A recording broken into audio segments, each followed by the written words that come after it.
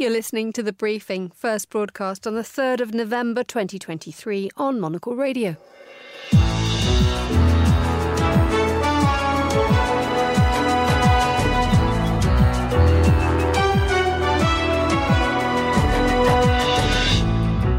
Hello and a warm welcome to The Briefing, coming to you live from Studio One here at Midori House in London. I'm Emma Nelson, and coming up in the next 30 minutes, the US Secretary of State heads to Israel. It's important that the United States is committed to making sure everything possible is done to protect civilians. We'll examine what Antony Blinken could achieve. Also ahead, a collapse in the yen forces Japan to scale back an historic military upgrade. We'll look at the long-term effects on the region. Plus,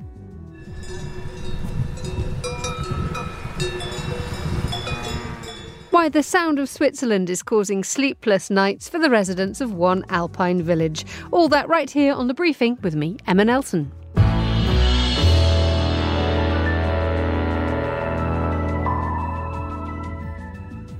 The Israeli Defense Forces says it's encircled Gaza City and is in full force fighting Hamas. It follows the exodus of millions of Palestinians from northern Gaza ahead of the Israeli ground operation.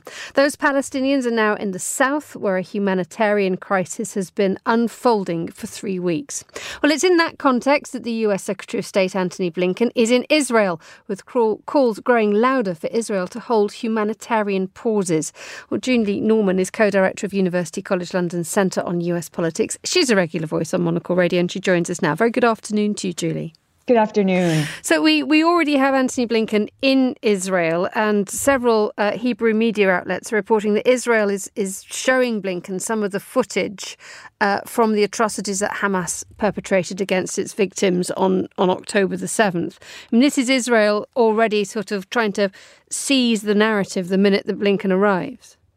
Well, I think it is. You know, for Israel, obviously what happened on October 7th was a complete change in their sense of security, their sense of self and everything. So they're going to try and emphasize that to Blinken. Obviously, Blinken is aware of that. He was in Israel right after the attacks, talking to both politicians as well as those affected. So this won't be news to him. And what he and the Biden administration are trying to do is to say to Israel, yes, there is still a right to defend yourself, to respond to Hamas after this atrocity, but to do so in a way that also takes humanitarian suffering into account, tries to limit civilian casualties, and ensures that aid can still get into the Gaza Strip. Just explain a little bit about, what Blinken is actually genuinely going to ask for here, because there has been, there are two narratives here, aren't there? They have the fact that Israel is responding to the attack on its country on the 7th of October by Hamas.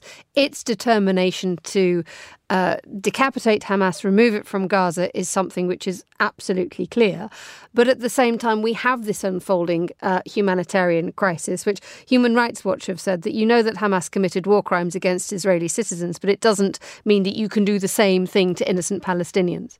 Well, that's exactly right. And as you just noted, trying to balance both those messages together can be a bit difficult, right? It's a difficult path to find between those two. But I think if we think about it in the sense of, I think the administration sees from a just war perspective and obviously right to self-defense and to respond to Hamas. But in terms of how you do that, that also matters. So they have been pushing for a specific type of military response that would be more targeted, more surgical, more precise. And moreover, what Blinken will be talking about on this visit is the need for humanitarian pauses. This is different than a ceasefire from the administration's point of view, which many are calling for. The administration sees that as a full cessation of hostilities. What they are asking for instead is literally a pause, 24 hours, something to that extent, to be able to get more aid into the Gaza Strip, to get people who need to get out of the Gaza Strip, and to ensure that can happen. So that, I think, will be the main message. We've been seeing it very vocalized in Washington in the lead up to this trip, and I imagine it's what they'll be talking about most today. How likely is Israel to respond to this? I mean, given the fact that the United States is playing a very close role in the Israeli military operation in Gaza, not just reportedly helping with strategy and tactics, but also I think there's some reports today that surveillance drones have been sent over Gaza. US surveillance drones have been sent to look for hostages for more than a week now. And can the US actually force or oblige Israel to change their approach? Yeah, I would emphasize that the U.S. knows that Israel is its own sovereign state, will make its own decisions. So the U.S. has leverage, but I think it's sometimes overemphasized that the U.S. can call the shots for Israel. That's simply not the case, and the U.S. respects Israel in that regard, and Israel is going to make its own decisions on this. With that said, I do think the pressure for a humanitarian pause is something that they might be able to get some traction on. Already this week, through mainly U.S.-led diplomacy, Israel has agreed to increase the number of aid trucks coming through the Gaza border from the south. That's supposed to go up to 100 per day by the end of the week. It's currently around 40 to 50 and up from, pretty much zero a week ago. So the U.S. has been somewhat successful in that, has been somewhat successful in opening the border and getting some people out of Gaza, but they're looking for more, and they're going to press Israel for that humanitarian pause, which, I think they feel they have some leverage, having stood shoulder to shoulder with Israel with the response, but saying this has to be done in a way that at least has some humanitarian consideration to it. It's a question of scale, isn't it? Because there are estimates that 8,000 people could leave Gaza through the crossing into Egypt. And this is being seen as a tiny chink of light in an incredibly dark moment. But when you have 2 million Palestinians in Gaza, the fact remains is that it seems like a very small amount of effectiveness that the United States is having here. And were that to persist, and were the sense that Israel is just running its own game and is not listening to the United States, what are the wider implications for Washington on the global stage? Well, the implications are quite notable, and I think that's one reason why Blinken is personally going to the region and meeting not only with Israel today, but Jordan tomorrow. The U.S. is aware that their stance with Israel probably will cause backlash to them across the region, and that it also, the humanitarian considerations could ultimately have backlash against Israel as well. Israel is seeing this as an operation extremely necessary for their security. The U.S. worries that might be a Pyrrhic victory and might create more long-term challenges for Israel if the humanitarian suffering continues as we've seen it and as those images continue. And as you noted, I would just say, the crossing into Egypt, many Palestinians who live in Gaza, about 75%, are already refugees or descendants of refugees, and to be displaced once again to Egypt, which is a state that is not particularly open to absorbing lots, is not really an option. So it's really a case of getting those pauses and getting aid into the Strip. Finally, Julie, budgets need to be talked about here. The House has just agreed to give, I think it's $14 billion in military aid to Israel. Ukraine is not mentioned here. What's happening? Yes, so the president and the U.S. Senate have supported a package that would join aid to Israel with aid to Ukraine. The House, as you noted just yesterday, stripped out the Ukraine aid and just passed a bill for aid to Israel. My sense is that the President, Biden, and the Senate are not supportive of this. The Senate is planning to make its own bipartisan bill that would include both Ukraine and Israel and try and reach some kind of compromise. So that's where it sits now. But we can expect really from both sides of the aisle in the Senate, as well as very strong arm twisting, if you will, from Biden to get this through. Julie Norman, thank you as ever for joining us on Monocle Radio. The time here in London is just nudging 9 minutes past midday. You're listening to The Briefing with me, Emma Nelson. Now let's get the latest news headlines. Here's Tom Webb. Thanks, Emma. The founder of the FTX cryptocurrency exchange, Sam Bankman-Fried, has been found guilty of wire fraud, conspiracy and money laundering. The former billionaire was one of the best-known figures in the crypto industry when FTX went bankrupt last year. Bankman-Fried will be sentenced in March and faces decades in prison. Primary schools in Delhi have been closed for 2 days due to concerns about rising air pollution. India's Environment Minister has called an emergency meeting to assess the situation. Air pollution often peaks in the Indian capital in early November due to crop burning and low winds. And more than 9,000 fewer flights will be allowed through Amsterdam Schiphol Airport by next summer in a bid to reduce noise pollution. The plans also include a ban on takeoffs and landings at night and reduced access for private jets. The head of Air France KLM has called the measures incomprehensible. Those are the day's headlines. Back to you, Emma. Thank you very much indeed, Tom Webb. The time here in London is 10 past midday. Now, Japan says it's to scale back an historic 5-year increase in its military procurement because of a collapse in the yen. The military build-up, which was estimated to cost 43.5 trillion yen, was aimed at helping to deter a Chinese invasion of Taiwan. Well, Tomohiko Taniguchi is a former special advisor to the cabinet of Shinzo Abe, a regular voice here in Monocle. Very warm welcome to the programme, Tomohiko. Thank you very much, Emma, for having me again. So just to explain to us, could you outline what this scale back looks like? You can't see how much scale back is going to take place, but certainly the amount of depreciation, the level of appreciation of Japanese currency is very much something that that is unheard of, and there would be negative repercussions on everything. One of the most important elements, of course, is about the defense budget, and defense budget is going to be negatively affected. Tell us a little bit, though, about why we've talked about the depreciation of the yen, but this step up to strengthen the Japanese military was something which was incredibly important to Japan on so many levels, wasn't it?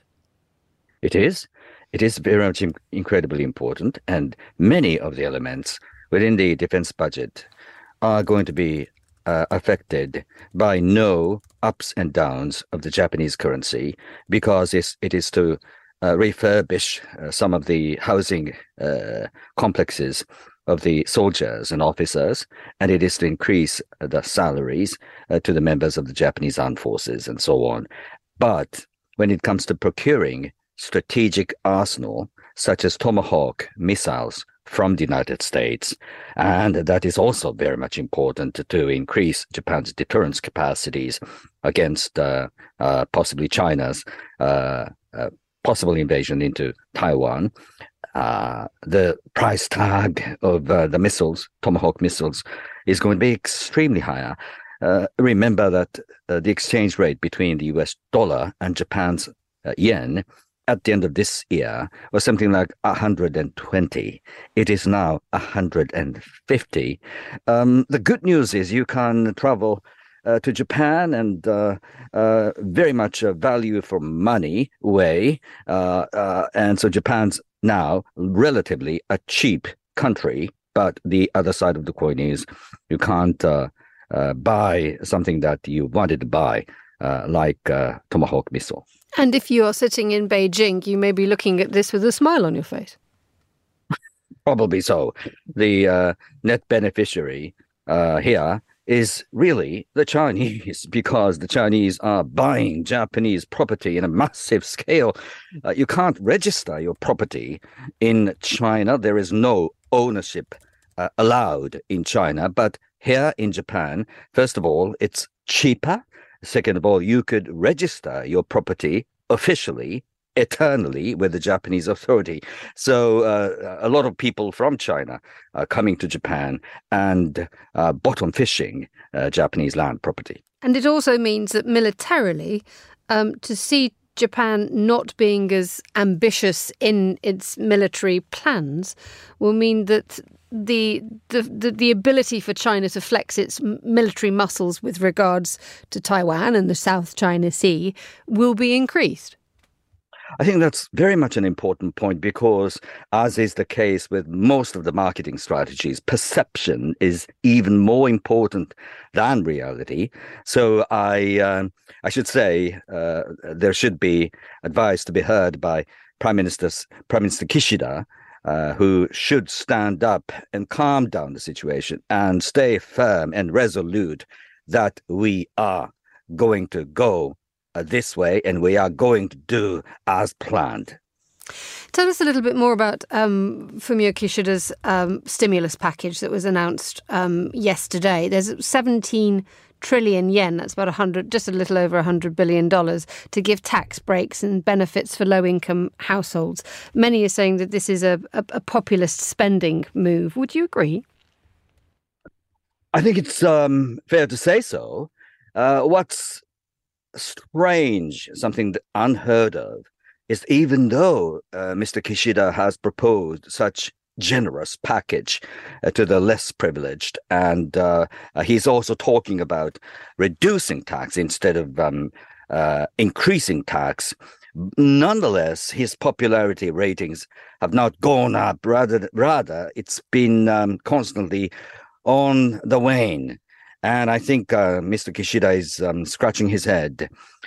Again, the solution, perhaps here, is for Mr. Kishida to be more articulate and to be to appear firm and resolute, which I think is extremely difficult given that Japanese parliament is sitting and Prime Minister Kishida has to also attend the parliamentary sessions every day for 7-8 successive hours, and he continues he has to continue to be grilled by the opposition party members.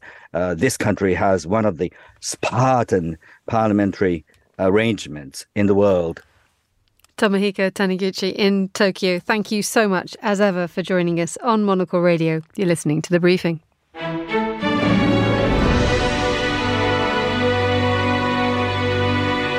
And you're back with The Briefing on Monocle Radio with me, Emma Nelson. Now, during a state visit to Kenya, the UK's King Charles has expressed deep regret at the actions of the British Empire in the country.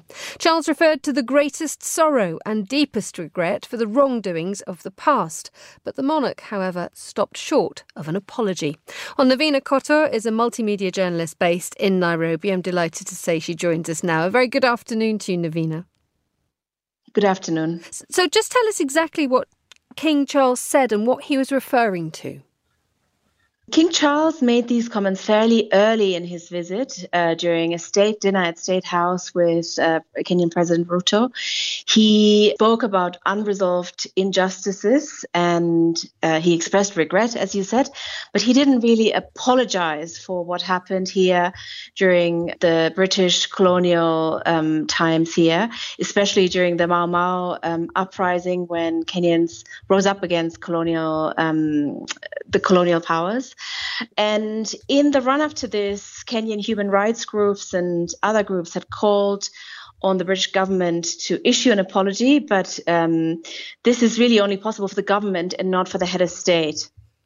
And tell me how that reaction has gone down. I think the reaction is mixed. There are older Kenyans who are looking for compensation, reparation. There are younger Kenyans who want more of a decoupling from the previous colonial power. I don't think anyone feels it went far enough, but that it might be the right step in the right direction.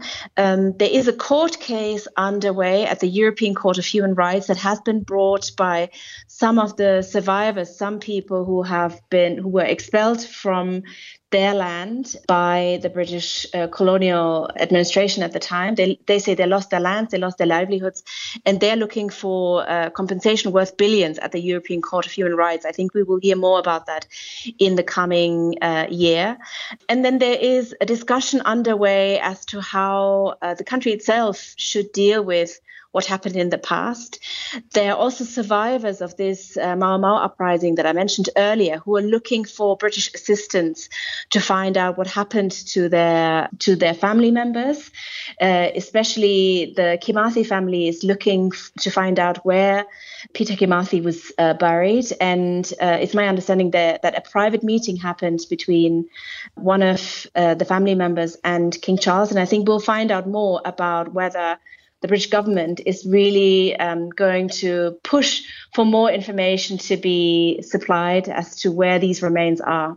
It's a difficult situation that Charles finds himself in, isn't it? Given the fact that the Kenya Human Rights Commission have urged the King to give an unequivocal public apology. But as you say, the minute that Charles accepts his nation's responsibility, then the floodgates open for legal action. But this is something that really does need to be addressed, isn't it?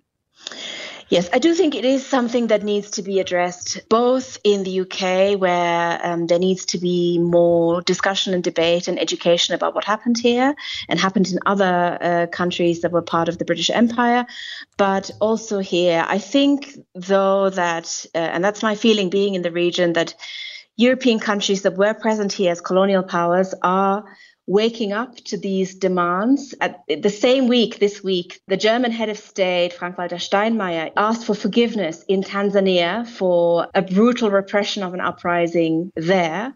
I think that European countries are looking to strengthen their relationship on the continent, especially vis-à-vis Russia, so that and they know that this is something that is constantly being used by Russia and is fueling resentment in the country. So, but as you say, an apology is one thing. The question what follows, whether reparations have to follow and who should be compensated and so on and so forth, is really a massive discussion that needs to happen in British Parliament, but also here, and that really needs to come from the British government. Speaking more widely of King Charles's visit, I mean, this was his first visit as a king to a Commonwealth member country. I mean, how relevant is membership of the Commonwealth to the likes of Kenya? I think there are countries that are strong supporters of being in the Commonwealth. Rwanda joined very late because it felt it could benefit from being in the Commonwealth. Kenya, I think, has been not hugely enthusiastic, but hasn't really called it into question. I don't think there's that much debate here about leaving the Commonwealth as there is in other countries. I think it's important to mention the economic links that exist between the two countries when it comes to tourism, when it comes to food exports, when it comes to close kind of cooperation in terms of security and other issues and on the international stage. So I think the Commonwealth membership is right now not really up for discussion because there are other issues in the relationship between these two countries that are more important. I think the other big issue that is weighing on people's minds here is the presence of British security forces in Laikipia in the center of the country. There were incidents 2012 where British forces were accused of being negligent and having set 12,000 acres of land on fire by accident, that during a drought and when people are really dependent on land. So I think there are other issues in this country that are more important than the actual Commonwealth membership. Navina Kotto, thank you so much for joining us on The Briefing on Monocle Radio.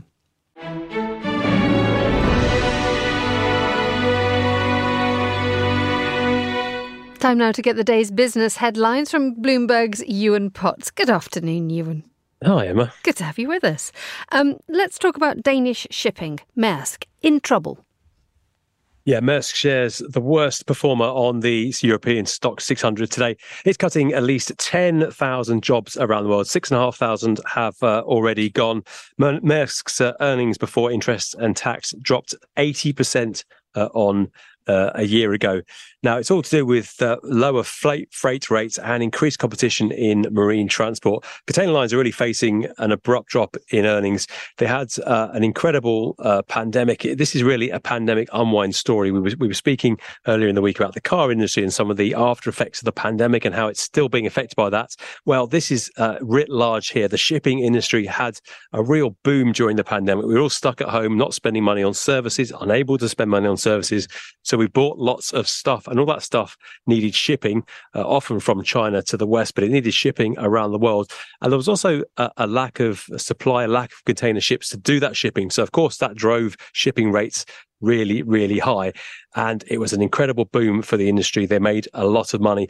Well, that is really unwinding now, and it is unwinding very sharply. The company is facing much lower shipping rates. There's actually an oversupply now of ships. It's a classic cycle of boom and bust. Because of those high prices, a lot of extra companies entered the market. There was more shipping capacity, and now there is a glut of capacity and there is not enough demand. And that is, of course, combined with a weaker economy. So that is really bad news for Maersk. Is it just going to be bad news for Maersk, or all those other shipping companies you said came into being during and post-pandemic? Are they going to feel the pinch as well? Yeah, I think it is a structural problem really across the industry. I think there's really a host of headwinds there. It is not just the pandemic unwind, although that is the big picture stuff.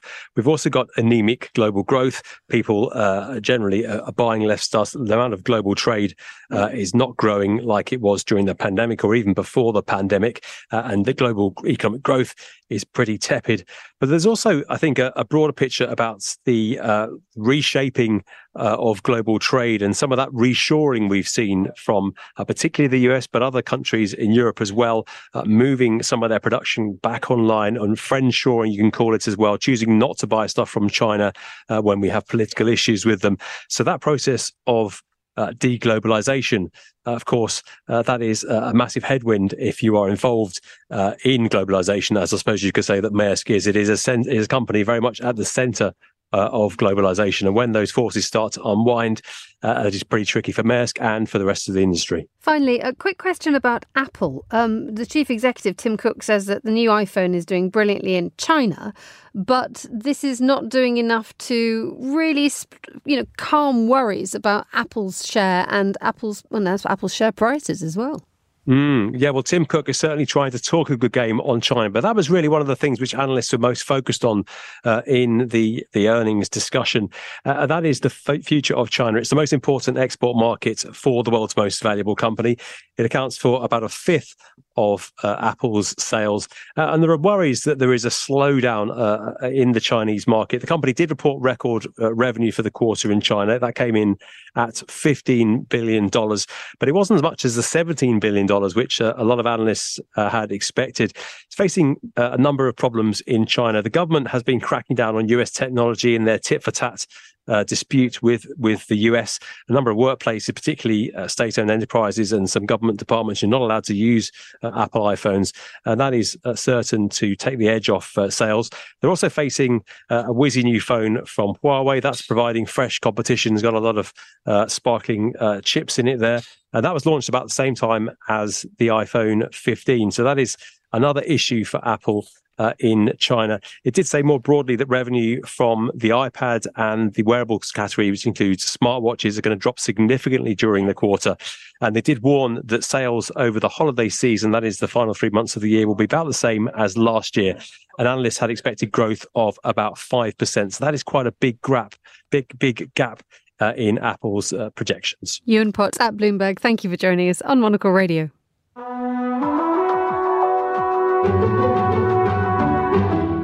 Now, anyone who's travelled on the Sky Metro at Zurich Airport will recognise this sound.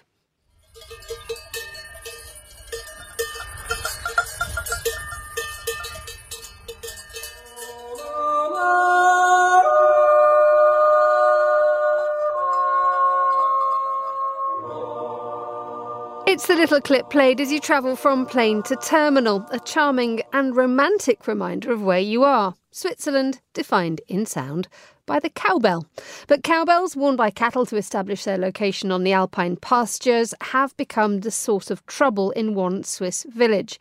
Newly arrived residents of Aarwangen have complained that they're just a nuisance. Well, Imogen Foulkes is a broadcaster and correspondent based in Geneva. A very good afternoon to you, Imogen. Hello. So many of us would associate the sound of cowbells as a deeply peaceful one. Not so in Aarwangen. Not so in Aarwangen, that's right. And because although cowbells aren't really needed anymore to keep track of cows on the high alpine pastures, because all the cows are electronically chipped now, farmers still use them, and some of them cling to the old tradition of cows wearing them both day and night. And in spring and autumn, we're in autumn now, the cows are outside day and night. And if you're living close by, and this is what's happened in Aarwangen, it's a beautiful old farming village, but it's also an easy commute to Bern or Zurich or Basel. You've got new housing estates, new residents, and they are kind of cheek by jowl, if you like, with the farms. So the cows are outside their bedroom window, and when they're really close, they can be really loud. And as a result, it's waking up the locals, or the newly arrived locals in Aarwangen. locals. I mean, I have to be honest, a few years ago, I lived a little bit further outside the Swiss capital, Bern, still in the city, interestingly, but there was a farm next to our apartment. And that farmer didn't have his cows out at night, but when he let them out after milking at 6 a.m, if they made a dash towards our end of the field, you did hear it. I mean, I don't remember it as being massively disturbing, but the occasional Saturday to Sunday morning, you just thought, oh no, I thought I was going to sleep for another couple of hours and now I'm not. So I do understand it, but at the same time, it's also the sound of Swiss identity for many people in this country. That's why it's there at Zurich Airport, welcoming the Swiss home. So what have the locals said about this? Because they will have been there, a very, very long time, and cowbells will have just been part of the natural rhythm of the day and the night. That's right. And there is among many Swiss this feeling that we're such a small country and we have a lot of immigration, a quarter of the population is not Swiss, that we really need to make that extra effort to hold on to our culture, our traditions, our lived identity. And this is kind of writ large now in Aarwangen. I mean, the farmers there will be farming the same land that their fathers, grandfathers and great-grandfathers farmed. They will have bells that are 100, 150 years old. And they will tell you, many older farmers have told me this, I can tell each cow by the sound of its own individual bell, because they're not all the same. So it does mean a lot. But I think there is a feeling among a lot of people too that, compromise, do they need to wear them all night long? Could we keep them during the day, perhaps? Find a way to live in harmony, which the Swiss always pride themselves as being very good at, remember. Well, indeed. I mean, this will, I am assuming, be resolved by some sort of local referendum. Is that correct? Of course, that's the other big Swiss tradition, as well as the bells. There will be a village-wide meeting in December to mandate the council to draw up a new law protecting cowbells. And then that will go to a vote of the whole village population sometime next year. So, direct democracy, some might say at its finest, some might say maybe a bit at its craziest. But at the end of the day, the people who live in Aarwangen, all those who are Swiss, will have a say. I think one can imagine which way the vote's going to go. Yeah, I think we can. I think those bells are going to get protected. However, interestingly, what they're all conscious of is that there is actually a federal decibel level law in Switzerland already, which will be superior to whatever law Aarwangen passes. So although they may keep their bells all day and all night forever, they're going to have to stay within this decibel level reached inside a neighbour's house, inside their bedroom while they're trying to sleep, if you like. Finally, Imogen, anybody who's been to a major Swiss city, if you walk along the banks of Lake Geneva, you'll see Mont Blanc rising up like a glorious meringue in the background. Go around Zurich and you will see that amazing combination of urbanism and alpine life. Is this story perhaps a suggestion that there may be a little bit of trouble brewing between the two points of view?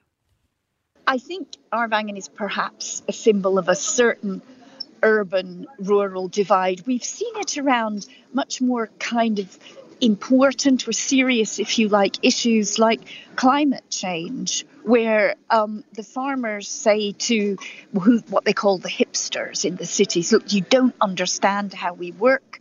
You don't understand that we need a certain amount of not really strong pesticides because they're banned in Switzerland already, but we need sometimes to do something with fertilizer, something to grow the crops that you eat, to raise the cattle whose milk and cheese you eat.